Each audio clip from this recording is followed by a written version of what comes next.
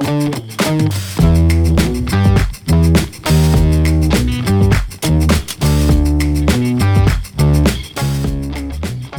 to Quick Clarity, the podcast where we talk about all things 3C. For those of you tuning in for the first time, 3C is the Talentism model for understanding why confusion exists, how to turn that confusion into clarity and productivity, and what happens when we ignore confusion and let it harden into certainty. Each week, I talk to the founder of Talentism, Jeff Hunter, about the questions we see our clients dealing with and his latest thoughts on the state of humans, business, and the world.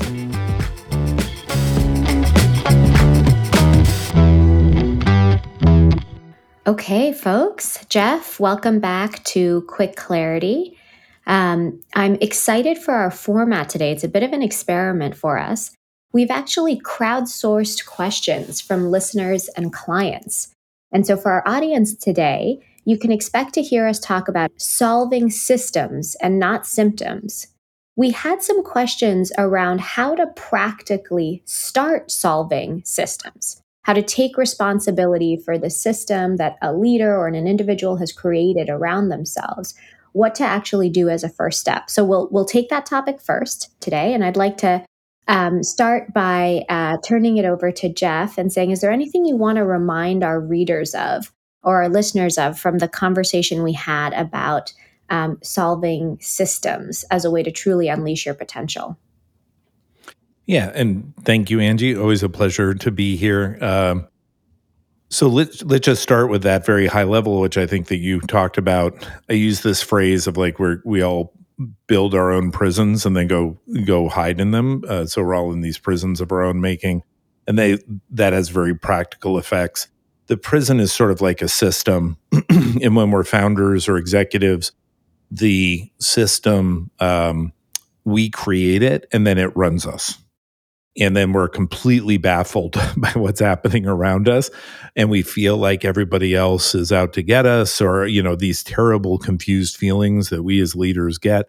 And that is often not a result of anybody being incompetent or nefarious or in some way failing us, but it's the system we built around us, the business we built around us is behaving exactly as we should have expected.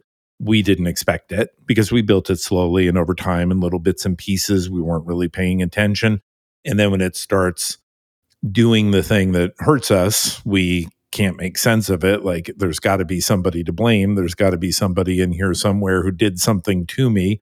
And of course, then our big problem is A, that reduces productivity because it takes you into this deeply confused state, and B, is you can't learn because it's somebody else's fault. And yet, as leaders, we all build these systems. And so actually, we're going to talk about this great topic, but actually, I'd just like to actually demonstrate what we're going to talk about and start with me. This morning, I hurt a team member who I care about deeply. I did it unintentionally. I did it in the moment because I thought I was being a good manager, but I wasn't. I was being a terrible manager. It literally just happened a couple hours ago. And when I reflected after a very difficult interaction with this person where, there's just a lot of tension and a lot of struggle and a lot of people feeling hurt and vulnerable, I sat down and reflected on that. And it was quite obvious that I had created this situation. I had done what I do, which is I have unreasonable expectations of myself as a leader and as a provider and as somebody who has made promises to a lot of people about what we're going to deliver and the change we're going to make in the world and the kind of place we're going to be. And I set those expectations, I set those standards very high for myself, and then put myself in a situation where the system I build to achieve that, of course, is inherently fragile. We're still a small company. We've got a big number to meet this year. We're growing very fast. We're changing a lot to meet that number. People need to be in clarity in order to get the best out of themselves and to help each other. And yet I'm pushing and pushing and pushing. And all that pushing is not coming from me being in clarity as a leader, but me being in fear, me being in fear that I will fail, me being in fear that I will be insufficient to help these people. And so and to meet my commitments. And so I set up I set up these convoluted systems and do all this stuff, and I'm pushing people at the task level. And of course, it's not only ineffective and it's breaking and it's hurting people who I care about, but also it's managing me. It's like turning around. How have I been spending my time this morning? I've been spending my time not in moving sales to the next level, which is my top priority right now as a founder and as a CEO, but I instead was spending my time talking with people about their confusion and trying to help them get to clarity. And so I quite literally built the system that now is managing me, that is now prioritizing things for me, and I and of course in the midst of it, I have feelings of self pity and I have feelings of, why don't people understand? Why aren't they working harder? But of course, when I took the time to reflect and really step back, it's quite obvious what's going on. The thing that we've been talking about, that I, in moments of confusion or not paying attention, being in sort of perpetual long running blind spots, have built a system that is producing some incredible results in some ways, which is beautiful and wonderful to behold, but also like very fragile and struggling in other ways. And in those ways, that system is now going to be managing me. And that's my fault. And it's an opportunity for me to learn, but it's primarily that learning can only happen when I start with me.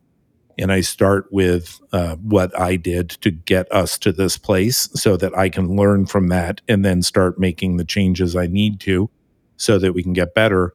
And ultimately, so I'm much less likely to end up hurting people I care about. I want to thank you for going to that personal place. I think it helps so much to hear an articulation or an example of something real and real time to understand the anatomy of this practice you're talking about. At Talentism, we call it start with me. And I want to differentiate this from, a concept like main character energy or I am the center of attention or something like that, because I think start with me actually really requires somebody to be vulnerable rather than selfish.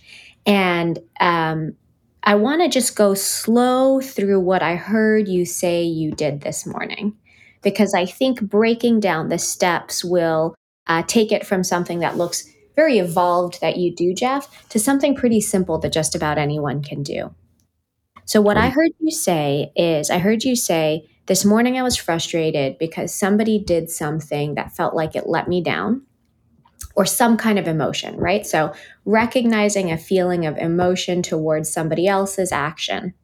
And we know at Talentism, and if we've listened to the last podcast, we know that often what comes up in those moments as part of our stress response, as part of our totally normal physiological response to confusion, is a story about somebody else or our environment or ourselves that helps explain away that feeling, right? And so, very easily, that story could have come that person isn't trying hard enough, they don't care enough. We would call that a bad, stupid, lazy narrative. So, step one, notice feeling emotional about an outcome created by somebody else that runs counter to what I would have wanted or expected. Step Yes. number two, recognize that the natural response to that, you don't have to judge yourself for it, but you should recognize it. The natural response to that is to tell a story that explains why that outcome happens. That's probably coming from a place of protection and not necessarily from personal responsibility or clarity. Step number three, I heard you do was, what would it actually look like to try and come from a place of personal responsibility? Well, as a very basic step, I don't have to be a really capable diagnoser of systems. I don't have to see myself perfectly from a third party perspective. I just have to ask, what am I feeling in this situation? Right? what could I be scared of right now that is maybe driving behaviors that are creating incentives in the system around me that I don't want? And I think the simplest way to ask that question is like, what am I most afraid could go wrong in the big picture of my life right now? And I heard you say that, and it felt kind of connected to, will we build the business we need to? Will we hit the numbers that we need to? And no doubt, leaders carrying a lot of weight on their shoulders for their organizations have some fear like that. And then I heard you say, okay, knowing that predictably, when I am coming from that fear, I do things that might confuse people. How can I look at my behavior in this situation and say, what could I have done that could be confusing to others? Now, Jeff, you've been doing this work for years, so it's not surprising to me that you would be able to look at your own behavior and come to some kind of useful observation around what subversive thing you might have been doing. For a lot of people, I think this is an important moment to get outside help, whether that's your coach, whether that's someone you trust, whether that's a teammate, to say, I probably can't see myself clearly in this moment. What am I doing from a place of unacknowledged fear that's actually causing confusion for others around me, undermining their ability to be at their best? Okay, so the steps of start with me I'm hearing is recognize when there's an outcome in your system you didn't want or feels unexpected to you. That normal behavior is blame the other person, and that critical to actually breaking through that system, changing that system, is recognizing what behavior you're doing, usually coming from a place of fear or protection, that's creating the outcomes you don't want. So that's the anatomy of what I heard you do. Tell me what in there I'm missing, or what other steps you would offer to others to carry that forward. I think that's a great articulation of it. And I want to make a couple of things clear. I talked to my coach this morning. So um, everybody needs help. If you set unreasonably high standards for yourself, either because you've just fallen into that trap unconsciously, or because that's who you aspire to be, which is in my case, like I've always been the person who aspired to ever be better, to hold myself to the highest standards, etc. Regardless of who you are, like if you're a founder or you're a CEO or you're an executive or whatever, and you have put yourself in the spot, and you have put yourself in that spot, just to be clear, whether it feels that way or not, if you've put yourself in the spot where you have set standards and expectations for yourself that you feel you are failing to meet, then you need help. You're not going to work through this productively. At the very least, you need help just to make sense of it. Hopefully, and this is the basis of clarity coaching, you need help to turn that into productive action, design, whatever. And so I talked to my coach this morning, even though, Angie, as you said, I have been practicing the discipline of Start With Me for the last decade, structurally, like designed it 10 years ago structurally, and 30 plus years before that personally. It doesn't matter how masterful any human being gets, we all end up stuck. We all end up in a place where the void is great and the chasm is deep and it's dark, and we find ourselves at the bottom of it, and reaching out to someone else and asking for that help is crucial. So I just wanted to clarify that point. I didn't have this thing happen this morning and then just sort of sit there and go, aha. I felt terrible. I had cried at one point. I've let people down. I'm going to fail. Like all these things that so many founders feel. I felt them, and I got help in order to work through them. Yeah. Now, so I wanted to say that, and then just to reiterate, yes, Trevor is the head of IP at Talentism and a master coach himself. Trevor and I have had this ongoing conversation for, I don't know, 8 years. Is the first question you start with when you find yourself confused, how do I feel, or what am I missing? I like what am I missing but I think we're in general agreement that for most people, how do I feel is the right first question. Orient back inward. Don't get it caught in the narrative outward as you described. It's not everybody else that's doing it to you. You're feeling bad. See that, experience that, understand that, be able to give voice to it. And there's an excellent book about, and I'm so sorry I can't remember the author's name, but I think the title of the book is How Emotions Are Made, where one of the things that she talks about, the author talks about, is how, especially in Western societies with achievers like us, we just don't have familiarity with internal experience, nor do we have the language to be able to navigate that well. And so that practice, I think, is really important for leaders to say, like, I'm having an emotion, it feels bad, and I'm like to like get better at navigating that in order for me to become better and be a better leader and build better companies. I appreciate that. And for listeners and for the show notes, that's Lisa Feldman Barrett, How Emotions Are Made. Yes. The thing I think would be useful at this point is to take readers and listeners through what comes next. How do I make that practice of recognizing my emotion and my protection behavior that may be creating a subversive system that I'm then trapped in? What do I do next to take a positive step to change what I've created? Because we so often say the reason to start with me is, yes, of course, it can feel cathartic, but it's actually extremely practical and helps you regularly achieve your goals better, faster, cheaper. So talk to us about that, Jeff. It's a great question, and I'm going to get to it, but let me say something that I was having a coaching session last week with a client. She's fantastic. She's just amazing, and we were going through this thing of she wanted to know about a particular thing with regards to goals, which we're going to talk about later.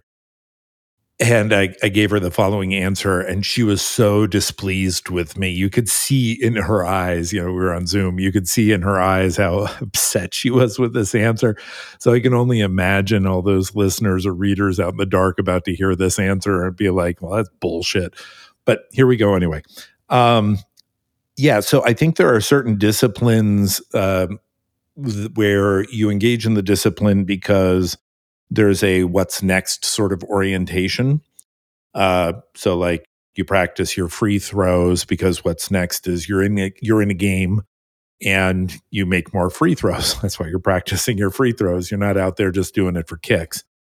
But there are certain disciplines that actually we'll talk about what's next, like how to take this orientation, internal orientation, to start with me and use it productively. But I really want to highlight for readers and listeners, this is a lot like meditation. The practice must be an end in and of itself, because if what you're trying to do is figure out how to nail leadership, like I got my 10-step checklist for leadership and start with me as number 3 on it, you're going to suck at it. So there has to be an orientation, like this is a practice that's worthwhile in order for you to be good at being any number of different roles, any number of different responsibilities you have. Having said that, the act of start with me primarily is an act of trying to get better at understanding and managing the most critical aspect of any business, which is your attention. So that's what you're doing is, in absence of self-awareness, attention is robbed by your confusion. Okay? So what happens is we all get confused. We've talked about that a lot. We expect one thing, we experience another. The reaction to that is not rational. It's emotional. Physiologically, we experience the unpleasantness of emotion. That is a evolutionary imperative. Confusion should not feel good. It should inspire us to action. A lot of times we're instead frozen and we make up narratives. All the things that we're talking about, you're describing. And so what you want to do is see in that moment that attention has been stolen, because your mind is going to spin down on this. I'm not talking about consciousness. I'm not talking about being awake. I'm talking about being able to orient to your mind to the highest, most important priority in front of you. So this morning, when I woke up, I had 3 things I had to get done this morning. For sure, I had to get these 3 things done. I'd made commitments to other people. They were all mission critical for a fast growing startup for the CEO to be handling. And as of now, when we're recording this, it's now 11:31 a.m. Eastern time. I have not done any of those 3 things. So what does this mean? What it means is that my attention got triggered this morning. I got a confusion response, and I circled down into it. My attention was robbed by this event. And it's an event of not of anybody else's making. It's an event of my making. It's an event that's, like, again, created by the system I've created. And so in that moment, what's next is to, as you say, see it and get help, or see it and go talk it out. Okay. So see it and get help. Like this morning was a really bad one for me, and so I needed help. But there are lots of times where your attention gets robbed because you're in the midst of confusion, and it's not as agitating, it's not as negative, but it's still unpleasant. And then usually it has to do with another person or another group of people, and then you can go talk it out. And when I say talk it out, I think this is really important. What I'm saying is you will show up to the conversation with a bias towards personal responsibility. And you will start with me as the practical method of demonstrating that personal responsibility. So you won't show up, just to be clear, and say, hey, I'm sure this is my fault, but you guys are assholes. That's not what we're talking about. By the way, I've seen a lot of people do that using nicer language and longer sentences than I just did, but I see a lot of people do that. What I'm saying is you'll show up to the conversation and you'll say, I'm confused. This is what's happening to me. This is how I'm feeling. This is what I'm experiencing. And engage in the conversation through that. Practically, this is important because it's more likely to create safety, and safety is necessary to have good conversations that lead to learning and evolution.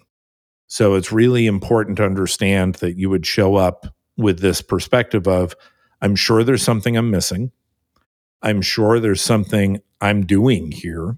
I'm sure there's something I definitely feel this way. I'm like, the feeling is authentic.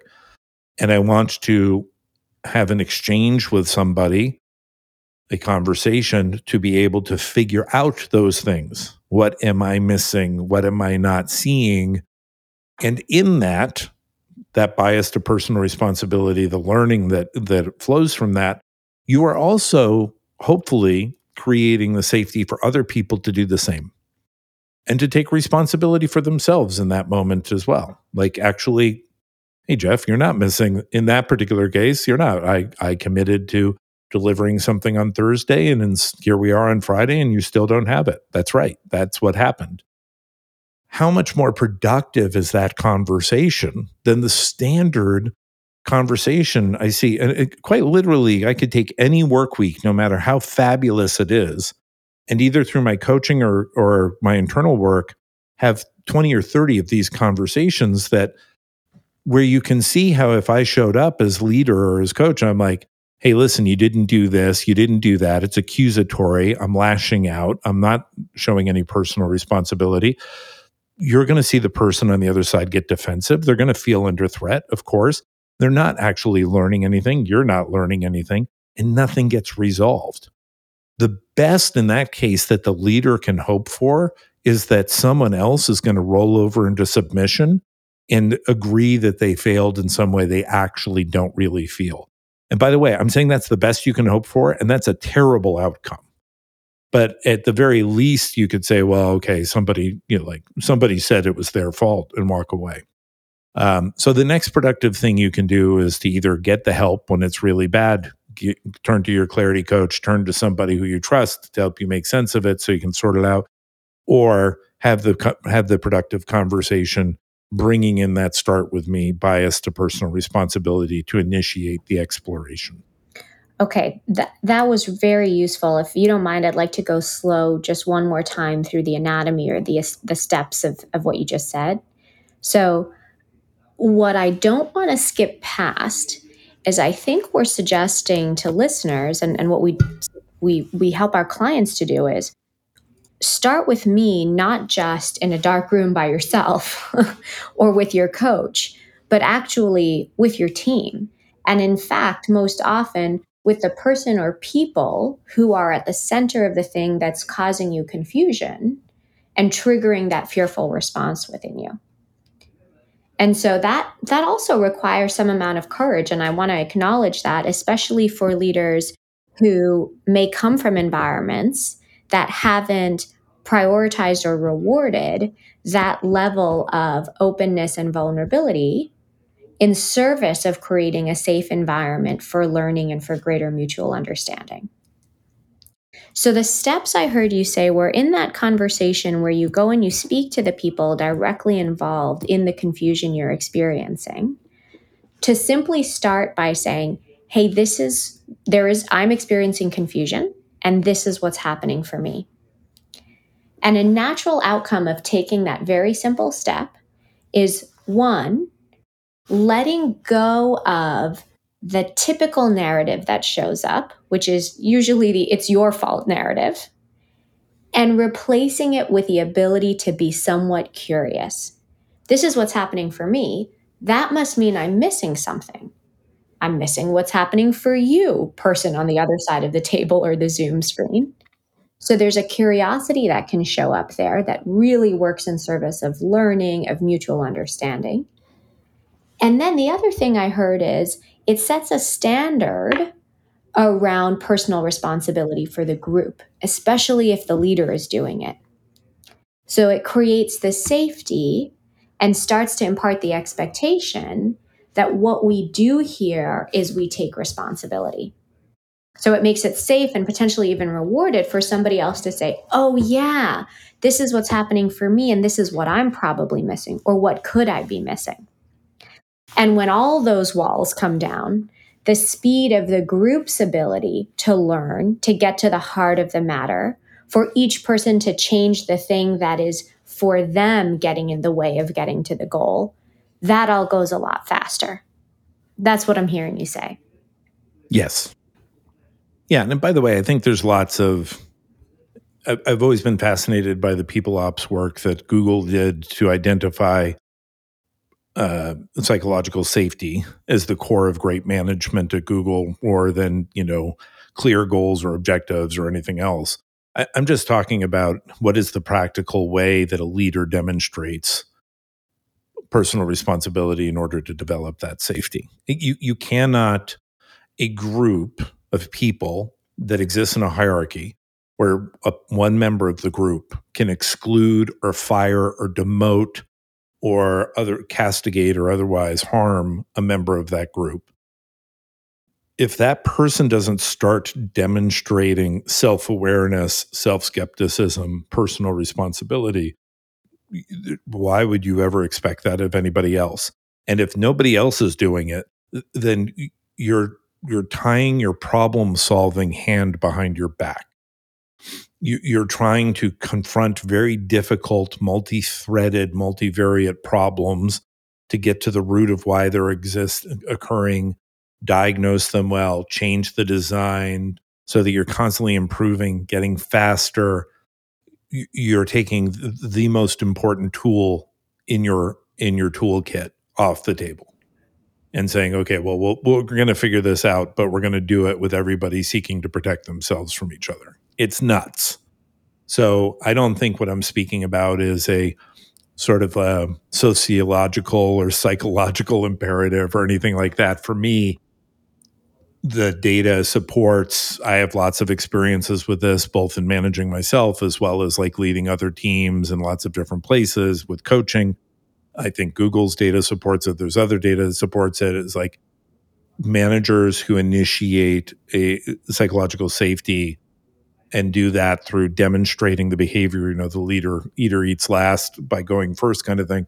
I think that what they're doing is they're setting themselves up for success in a volatile, uncertain world where things are going to change really rapidly. And of course, mistakes are not only probable, but to be expected. I'd like to highlight a point here because I think, out of context, the use of the term psychological safety can feel a little bit kumbaya. um, with psychological safety is a means and not an end, is what I'm hearing you say. Yeah. And that the end that's available uh, when really pursuing creating an environment of psychological safety is much more well informed, fast moving problem solving. Because people around a psychologically safe table are volunteering what's actually happening, not protecting themselves by putting forward what they think will look or sound best. Yeah, that's right. So let me talk a little bit about psychological safety, but let me just respond to that point. So let's just view the conversation. Let's view a conversation where people are trying to solve a problem as the first thing they're trying to do is get all available data on the table. Human beings filter data. That's a bias, right? So like human beings inherently have heuristic biases. You can't not have them. So your brain is at an unconscious, inaccessible level, filtering data all the time. To get the best possible data into the conversation, you need people who are going to be willing to bring up uncomfortable things. If they're not willing to bring up uncomfortable things, then you get bad data. If you have bad data, you're going to have bad diagnosis, and you have bad diagnosis, you'll have a bad fix. So psychological safety and I'll talk about that for a second. Psychological safety for me is an inherently practical thing. For a period of time in my career, I went around the country and I had debates with leaders who really wanted to talk to me about hard skills versus soft skills. These hard bitten business guys who really knew what was what and had been successful, and they want to have these big conversations and debates in front of their C-suite about hard skills versus soft skills. And they took the hard skill side and I took the soft skills side. And while I didn't win all of those debates, I think that most of them were productive in that people started to understand the pattern of failure in fast growth companies is all on the quote unquote soft skill side. It is not on the hard skill side. That's just terrible diagnosis on people's part. So I know people think like, well, the company failed because we didn't have the right strategy. You could have hired 50 different consultants who would come and give you the right strategy. The right, quote unquote, right strategy was always available to you. The reality is you didn't know yourself well enough to know you had no intention of executing this strategy. Or even if you had the intention of executing the strategy, you were deeply uncomfortable with what that strategy said about you as a leader. And so you kept avoiding all the hard points about it. So to me, this like soft skill stuff where I live is a person who's a founder of, not only Talentism, but a co-founder of Dive In, co-founding another company and doing all this stuff. It is the most practical lens into how to build a winning company. And then when we're talking about psychological safety, psychological safety is not a moral imperative, which is sort of how it's interpreted a lot by people. Psychological safety means different things depending on what your goal is. For us, our goal is to systematically unleash human potential. That's our purpose. That's why Talentism is here. And that's important to us because we believe that there's just so much more potential sitting around any executive table than is actually being deployed for the benefit of the enterprise. So there's just a lot of waste. And then we, diagnose that and have figured out why that waste exists, et cetera. But if you care about unleashing human potential, what psychological safety means is the requisite condition to be uncomfortable, to be productively uncomfortable. That's what that means. Like there's the people at the table are, there's enough psychological safety at the table for a person to say, it's worth the risk of me speaking up.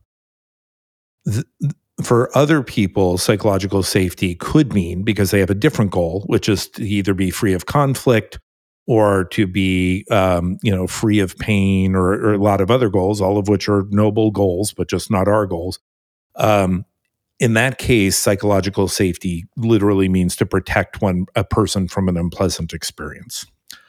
And that is not what I'm speaking about.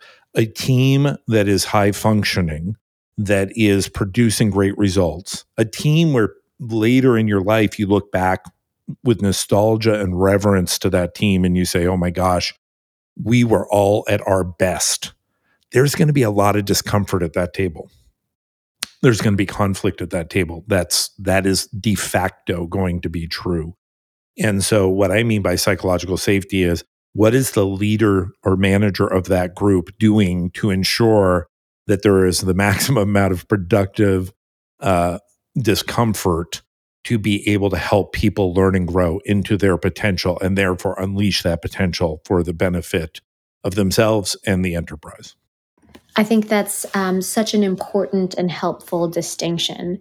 That psychological safety in the context that we're talking about it, what it means for us as an important means to an end, is not always feeling comfortable and happy.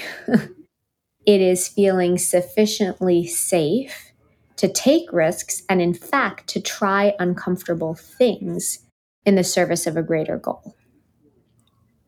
Yes. Yeah. So you brought up courage earlier, and we talk a lot about courage. The design of your organization is people need to be self-aware but have incredible levels of courage.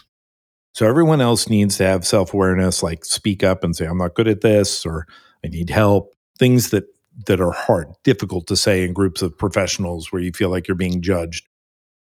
If your standard is, hey, listen, everybody here has got to have incredible levels of courage. That's the expectation.